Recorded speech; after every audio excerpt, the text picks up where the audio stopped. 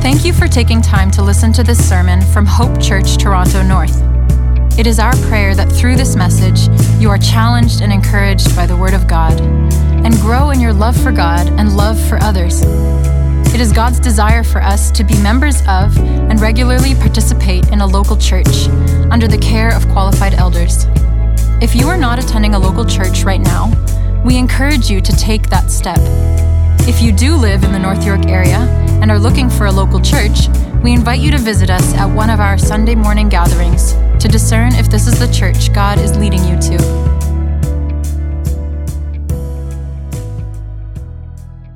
God is in control. Something I've learned this week is that is actually very true. I was talking to Pastor Yogi on the phone this week, and I just had to say to him, I don't know what's going on. God is in control. Sometimes in your life, there's hills and there's valleys. There's trials and there's troubles. Sometimes there's sunny days and there's dark days. Sometimes you expect things to go right and then they go wrong. Sometimes you're feeling stretched and stressed all at the same time. And God gives us a text like this for times like that to tell you that God is in control. And here's what I want from you today. Here's what I want the text to do in your life. I want this idea that God is in control to grip you every day. I want the reality that God is in control to govern the way you live your life. I want it to give you a real sense of peace. We're going to get into the text, and you're going to see that these people in the text, Esther and Mordecai, needed to hear that. God is in control. Verse 12 of chapter 2 says, during the year before each young woman's turn to go to King Ahasuerus, the harem's regulation required her to receive beauty treatments with oil of myrrh for 6 months and then with perfumes and cosmetics for another 6 months.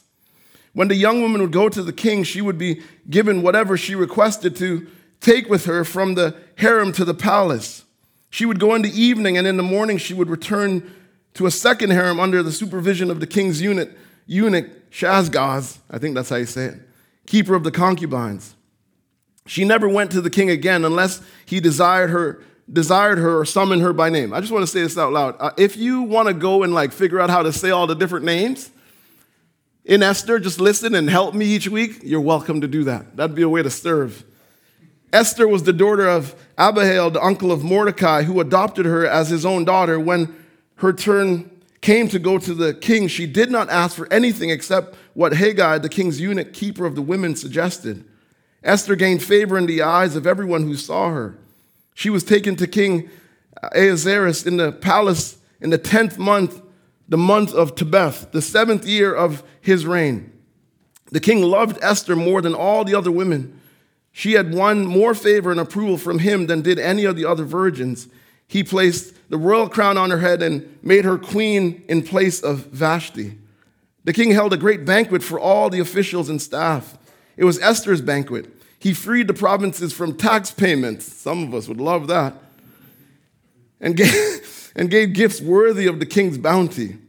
When the virgins were gathered a second time, Mordecai was sitting at the king's gate. Esther still did not reveal her family background or her ethnicity, as Mordecai had directed. She obeyed Mordecai's orders, as she had always had while he raised her. During those days, while Mordecai was sitting at the king's gate, Bigthan and Teresh, two of the king's eunuchs who guarded the entrance, became infuriated and planned to assassinate the king. When Mordecai learned of the plot, he reported to Queen Esther, and she told the king on Mordecai's behalf. When the report was investigated and verified, both were hanged on the gallows. This event was recorded in the historical records in the king's presence.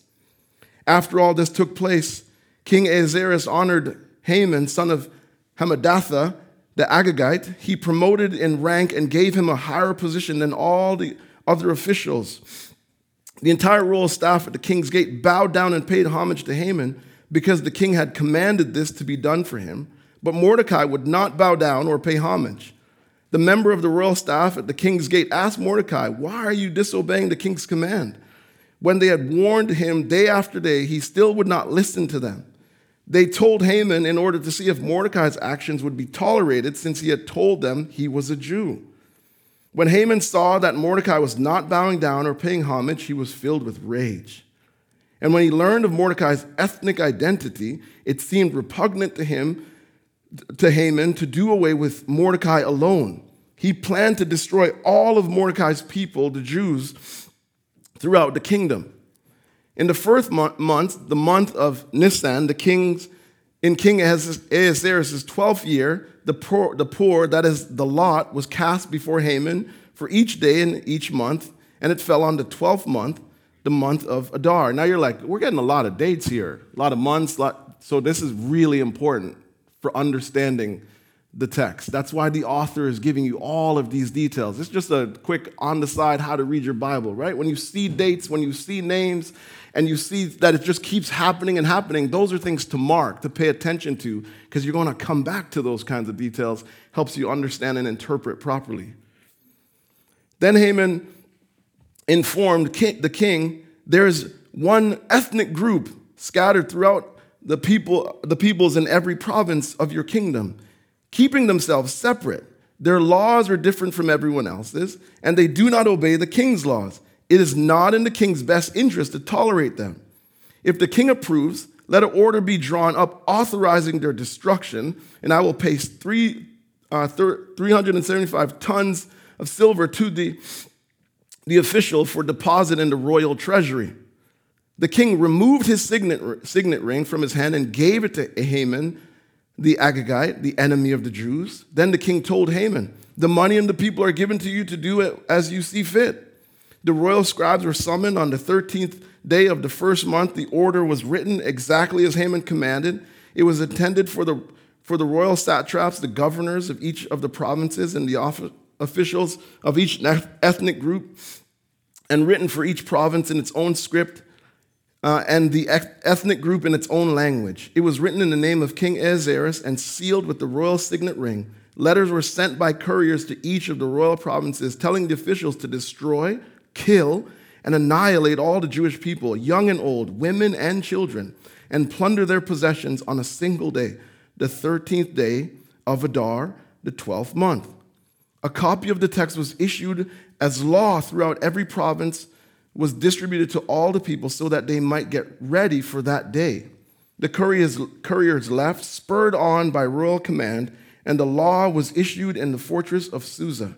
The king and Haman sat down to drink while the city of Susa was in confusion.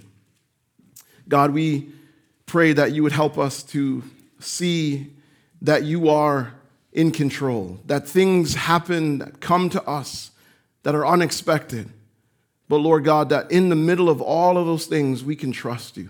I pray you would help me to unearth these things for my brothers and sisters, that you would fill me with your spirit, that you would fill all of us in a fresh way with your spirit to be attentive to your word, to believe, God, that you are going to speak to us, that you're going to help us, that you're going to guide us, that you're going to remind us of your goodness and your power, your faithfulness, that we can trust you at all times. Pray you would lead now in Jesus' name. Amen. God is in. God is in. All right, verses 12 to 14, what they do is they describe, I'm going to do some summaries for us as we go along. They describe the evil process that went into place to find the new queen. We learned last week they were given beauty treatments. Treatments that we don't know if they actually wanted.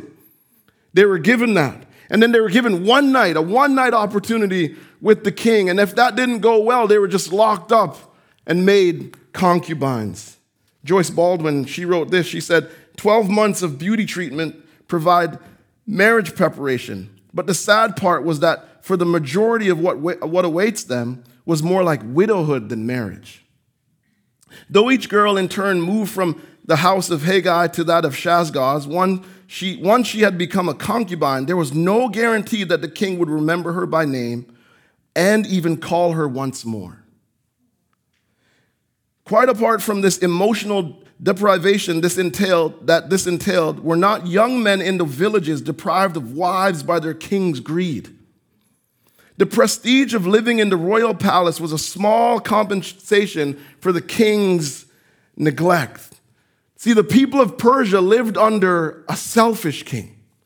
In our first message where I told you that this is a king unlike God, our king. Our king is not a selfish king. Our king is a sharing king. It says, for God so loved the world that he what?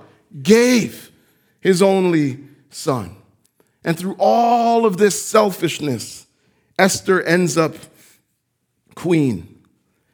In verse 17, it says, the king loved Esther more than all the other women. She won more favor and approval from him than did any of the other virgins. He placed a royal crown on her head and made her queen in place of Vashti.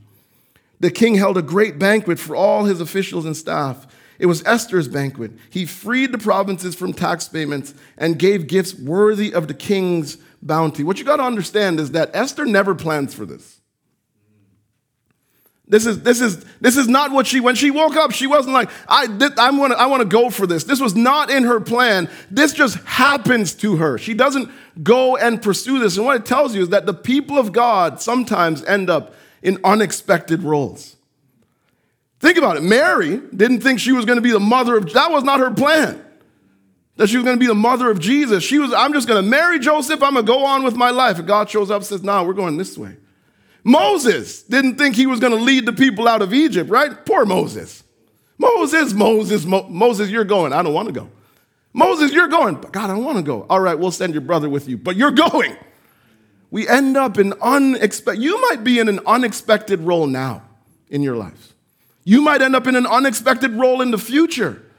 But what you got to understand is that wherever God places you, that is where he plans to use you. For his glory. You are there for his glory. You're there for his purposes. You also have to understand that wherever God places you, you're there with his support. Here's the big one. Wherever God places you, you are there for your sanctification. Because that's the goal of your life. Your sanctification. That's what God wants from you and for you, to make you like Jesus. Verses 19 to 23. The writer brings up Mordecai again, and then in verse 19, we're told that when the virgins were gathered a second time, Mordecai was sitting at the king's gate. The king's gate, so you understand, this is where they kind of did judicial things and government business. And so they actually think that Mordecai may have had a government job.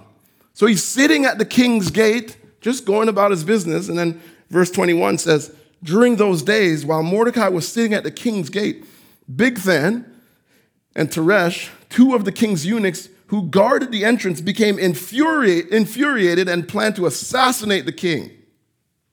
When Mordecai learned of the plot, he reported it to Queen Esther. Pay attention to this. He reported it to Queen Esther. She told the king on Mordecai's behalf. When the report was investigated and verified, both were hanged on the gallows. So this guy's a real terrible human being. But they were both hanged on the gallows. This event was recorded in the historical records in the king's presence. So Mordecai hears what's going on. He goes out of his way. He brings it to Esther and he says, you got to tell the king, somebody that wants to get him. She does that, and it saves his life. And then the author starts talking about this guy named Haman. It says, after all this took place, King Ahasuerus honored Haman, son of Hammedatha the Agagite. He promoted him in rank and gave him a higher position than all the other officials. The entire royal staff of the king's gate bowed down and paid homage to Haman because the king had commanded this to be done for him. But Mordecai would not bow down or pay homage. Now you're like, okay, there's a switch. We're talking about Mordecai, then all of a sudden we're talking about Haman. And what the author's actually doing is he wants you to ask, why is Haman being promoted and not Mordecai? He wants you to slow down and ask that question. The narrator is doing that, saying, why is that happening? See, the historian Herodotus, he said this: Persian rulers were known for rewarding loyalty. They were given promotions, tax exemptions, which we all want. Right? All right. Just me, I guess. And they were even exempt from bowing down to nobles. And so Mordecai gets none of that. He saves his life, they record it, and they move on. He gets nothing. And what you got to understand is sometimes God's people can be unfairly overlooked. That can happen. In your life, you might be deserving of a promotion that never comes. In your life, there might be an opportunity that you feel like, I deserve that, and you never get it. Maybe some recognition, some respect. In this life, God's love is promised. Comfort and fairness is not. Yeah, oh yeah. You live in a broken world. The love of God is a guarantee. Everything going your way, everything working out right, that is not promised. And so you're like, all right, Marv, fine. But what should I do when I feel overlooked? Should I just take it? Nah. Here's a couple things. I think it's coming up. Talk to the Lord. Amen. God is in control. Haven't we been saying that? And so we talk to God. The Bible says God is a refuge, the one we can pour our heart out to when things make no sense. Then you talk to the people of God. They will help you process the pain. And then you talk to your own soul. Don't you see examples of that in Scripture? Soul, I know you feel overlooked, but God sees you. Soul, I know you feel mistreated, but God will reward you. Soul, I know that we live in a broken world, but let's continue to keep doing good, because if we do not give up, we know that we will reap a great reward. Talk to yourself. Remind yourself of what is true. So Haman is on the scene, and the king commands everyone to bow down to him. And I told you, Mordecai is having none of that. Verse 3 says, the members of the royal staff and the king's aide asked Mordecai, why are you disobeying the king's command? They're like, bro, don't you understand who this guy is? He just kills people for fun. Why are you disobeying his law? It says, when they had warned him, so they're like, this is a bad move. When they had warned him day after day, he still would not listen to them. They told Haman in order to see if Mordecai's actions would be tolerated, since he had told them he was a Jew. So they sell out Mordecai. Right? Sometimes the people in your life who are asking you all kinds of questions, they're not really for you. You got to wonder, what's their motive?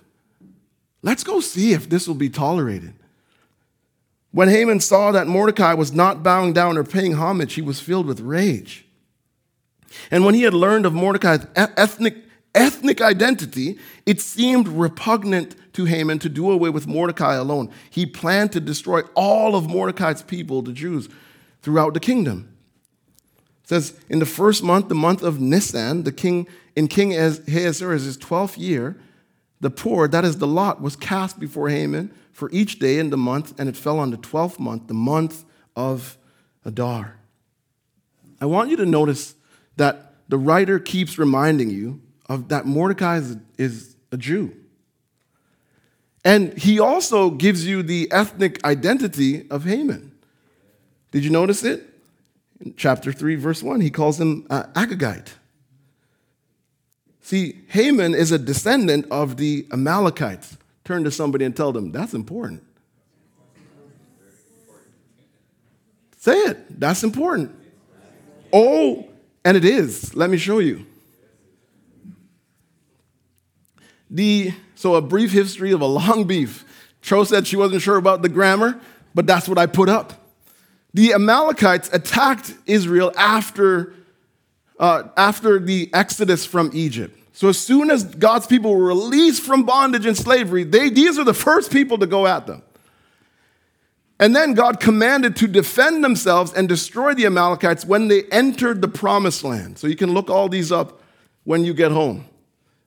And then when they went to war again, King Saul disobeyed God and spared Agag, the Amalekite king. So again, we want to apply our Bibles well. We've got to sort of look at the history and look at all of Scripture. So to help you, you got to go backwards. Doing a little work here. Go back to chapter 2, verse 5. It says, when you get there, say I'm there. All right. Kim told me that I don't wait long enough when I ask you guys to do that, so I'm just going to pause a little longer. When you're there, say, I'm there.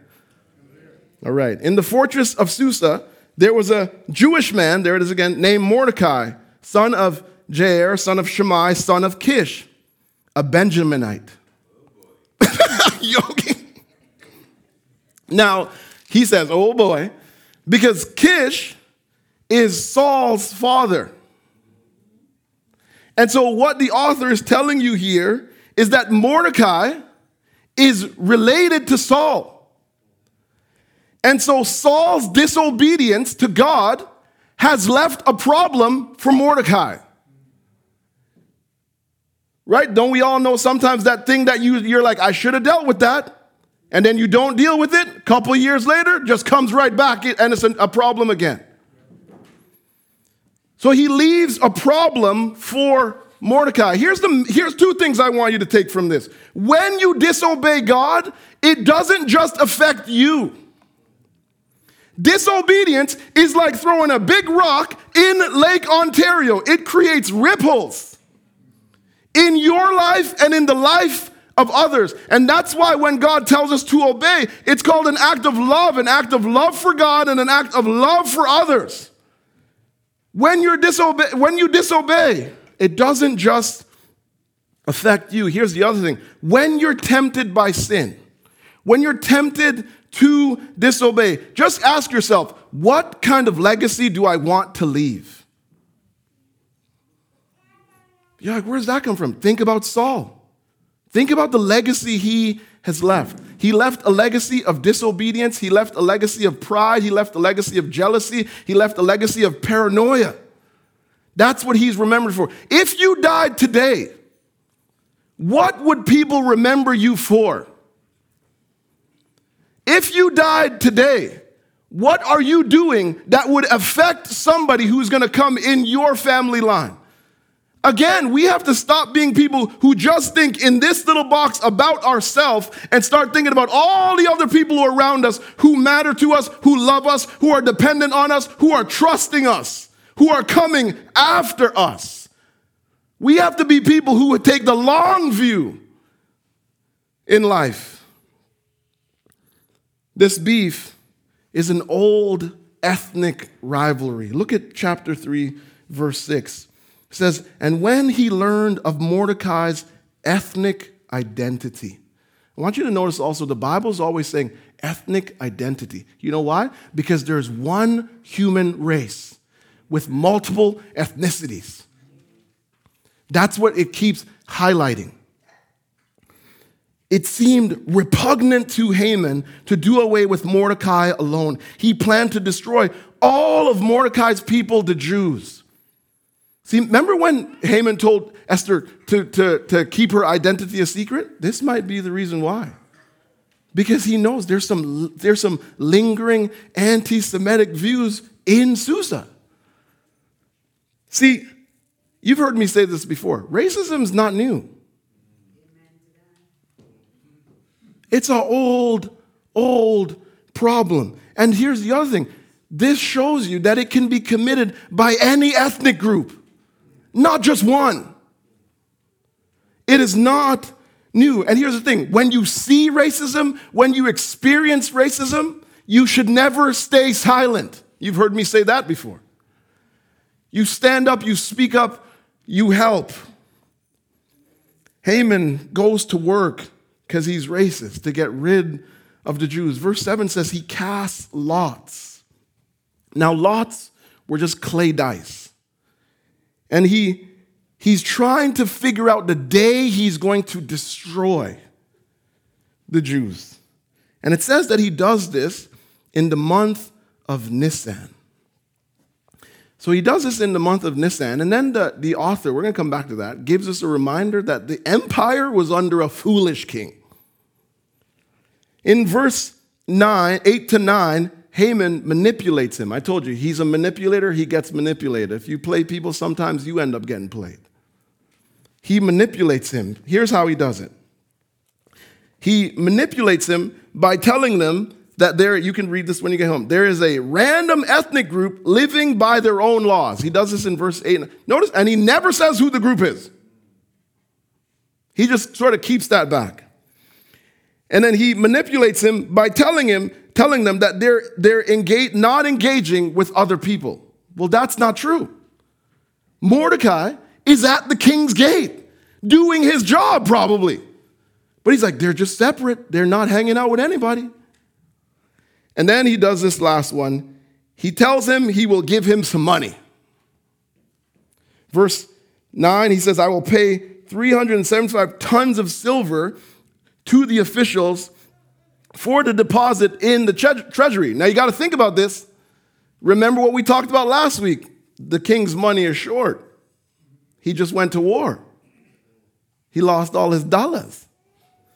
So he struggled. So this, Haman's like, he's trying to bribe him. He's like, I'll put money in the treasury. And they're like, how is he going to get the money? He's going to take all the Jews, their money. That's how he's going to pay for it. When he destroys them, he's going to plunder them, the word's there, and put it in. He tries to bribe him. Now here is something that should not surprise you. At this point with this king, the man goes for it. He's just not smart. No, seriously. Every time I come around this guy, I'm like, the man is just... Verse 10. The king removed his signet ring from his hand and gave it to Haman. So when he takes off his ring and gives it to Haman, he is saying that all of my authority is now transferred to you. You can do whatever you want. He gives it to him and says... he gave it to Haman, the Agagite, the enemy. Now the author adds something. The enemy of the Jews. He's not just Haman the Agagite, he's now an enemy. Now you got to think about this. I told you the man's not smart. He approves the destruction of an entire ethnic group with no investigation. Serious, come on, don't leave me up here. No investigation. And here's the thing. The group that he just agreed to annihilate includes the man who just saved his life. Here's the next one, because I'm telling you the man's not smart. It includes the woman he just married. And he loves her more than anybody else. The man is look. See, my mom knows. He doesn't think. Then Haman gets what he wants. It says the royal scribes were summoned on the 13th day of the first month. And the order was written exactly as Haman had commanded it. I'm going to do something here because it's important. The word writing in Esther, you might not pay attention to it. You might miss it, but it's mentioned 63 times in the entire book. Every time something happens, it was written down. It was written down. And all the laws were written down. Here's the thing, though. Every law or decree that was written down was written down in a way that disempowered people. And what I'm trying to show you with that is, just because there's a law in the land does not mean it's moral, ethical, or just. And sometimes we live as citizens and we just like, whatever, that new thing that just got passed, we pay no attention. But it's our civic duty as good citizens and good Christians. Yes, this is not our home, but we're living here. To pay attention to what is going on, what is written down, to actually pray for lawmakers, to pray that some Christians would step into those professions so that good laws would be passed, because laws should be written carefully, with thought, and in a way that actually blesses all people, not just some. Here's the other thing. I know there's some writers. I'm looking at one right in front of me there, Rochelle Watt. You want a good book? Talk to her after. But the writers in the room, God wants you to write things that builds hearts and minds, not things that destroy lives. He's given you a gift to use for his glory and the blessing and benefit of others. So Haman is doing his thing, and it says all of this happens. Verse 13, we'll go there. The letters were sent by couriers to each of the royal provinces, telling the officials to destroy, kill, and annihilate all the Jewish people. Just think about those words. Young and old, women and children. He wants everyone gone. And plunder their possessions on a single day. On the 13th day of Adar, the 12th month, a copy of the text issued as law throughout every province was distributed to all the people so that they might get ready for that day. The couriers left, spurred on by royal command, and the law was issued in the fortress of Susa. The king and Haman sat down to drink. That's all the guys. They sat down. Think about the evil that they just decided. Think about the amount of lives that are going to be destroyed by what they're planning. And they sit down and drink. Watch this. Watch the contrast. While the city of Susa was in confusion. In confusion. What's going on is that the people are actually saying, because Jews are hearing about this, other nations are hearing about this, some of them are probably friends, and they're just saying, how are you going to survive this? How are you going to get through this? Haman thinks he's in control, but God is in control. God is in control. That's why the people of God can be confident in God's deliverance. I'm going to show you something because it's important. In chapter 2, you can come, Sanjay. In chapter 2, verse 16, the narrator for a while is giving you Persian calendar names. And then in chapter 3, verse 7, he starts giving you Hebrew calendar names. Karen Job, she wrote this. She said, Haman cast lots in the month of Nisan, the month the Jews celebrated the Passover, when God delivered them out of slavery in Egypt. Haman will have to wait 11 months for the day to attack the Jews, but he immediately sends out the decree. Watch this. The edict of death is sent out on the 13th day of the first month, which is ironically the very eve of the Passover. And so a bunch of Jews, maybe they're together, use your imagination, sitting in a room, and they're actually terrified by what they just read. They're confused, they're struggling, wondering, how are we going to get through all of this? How are we going to survive it? But then there's that old church mother who stands up. When all the young people are all afraid, when they don't understand the history, that old mother stands up and she says, brothers and sisters, we've been here before. Brothers and sisters, this is scary, but remember the last time when Pharaoh tried to destroy us, God delivered us. She said, we've been here before. She looks at them and she says, brothers and sisters, in the midst of the struggle, in the midst of the storm, in the midst of in the valley, when things go wrong, when you're expecting them to go right, when things go left and you don't know what you're going to do, you remember, brothers and sisters, we've been here before because God is in control. He got us through once and he's going to get us through again. And let me tell you, you're sitting here because God did. He got them through. Here's what you got to think about in this. Now, I know anyway, here's what you got to think about in this. If all of the Jews are destroyed and annihilated, you don't have a savior. That's what's on the line.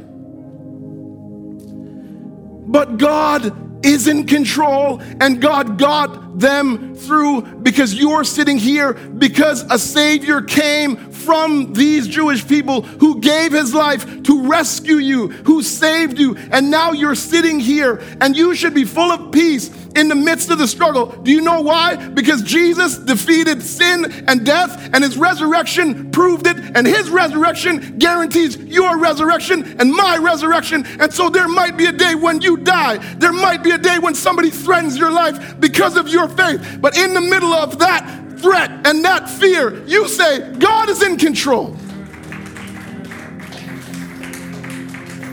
Somebody might tell you, life's gonna end very quickly. But even if you die prematurely, do you know what happens? You fall into the hands of your loving Savior. Because of Jesus Christ, death is defeated. And what that should do, it should give you peace every day. Every day. God is in control. Because of Jesus, because he got them through, your deliverance, my deliverance from death is secure. In verse 8, Haman says, it is not in the king's interest to tolerate the Jews. The literal translation of this is, it's not in your interest to cause them to rest. It's not in your interest to allow them to live in peace, to allow them to rest. And yet, when you go all the way to the end of Esther chapter 9, verses 17 to 18, the holiday they celebrate, Purim, it literally is a rest. They got their rest. They got their rest. You and I will get ours. God is in control. And it should grip you every day.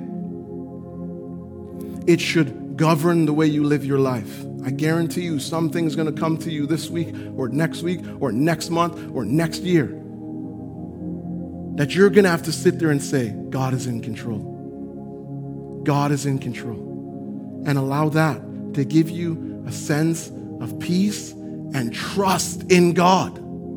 That even though I can't always see it, God is working behind the scenes. He's in control of my life. He got this people group through. He'll get us through. Let's stand and pray.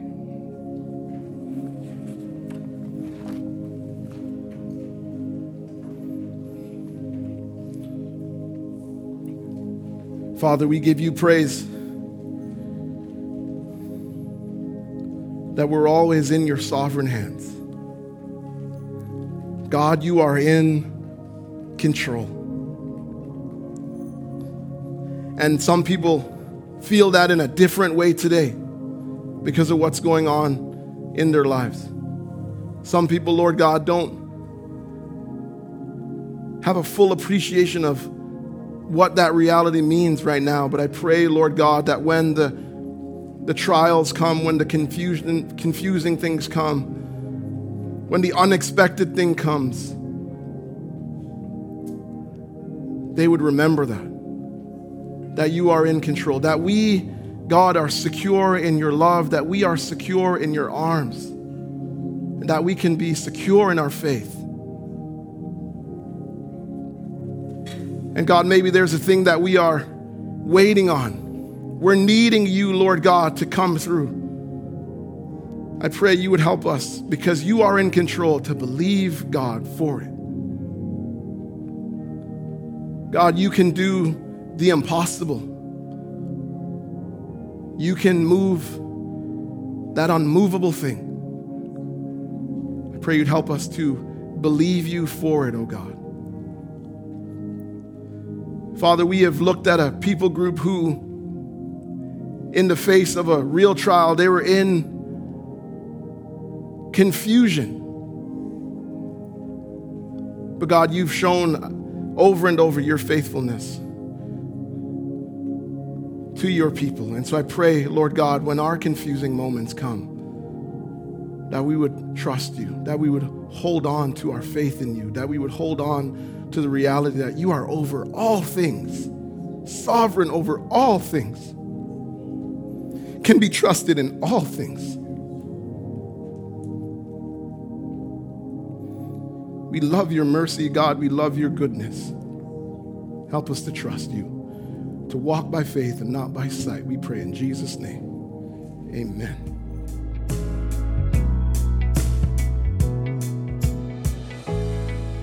For more resources or information about Hope Church, visit hopetorontonorth.com.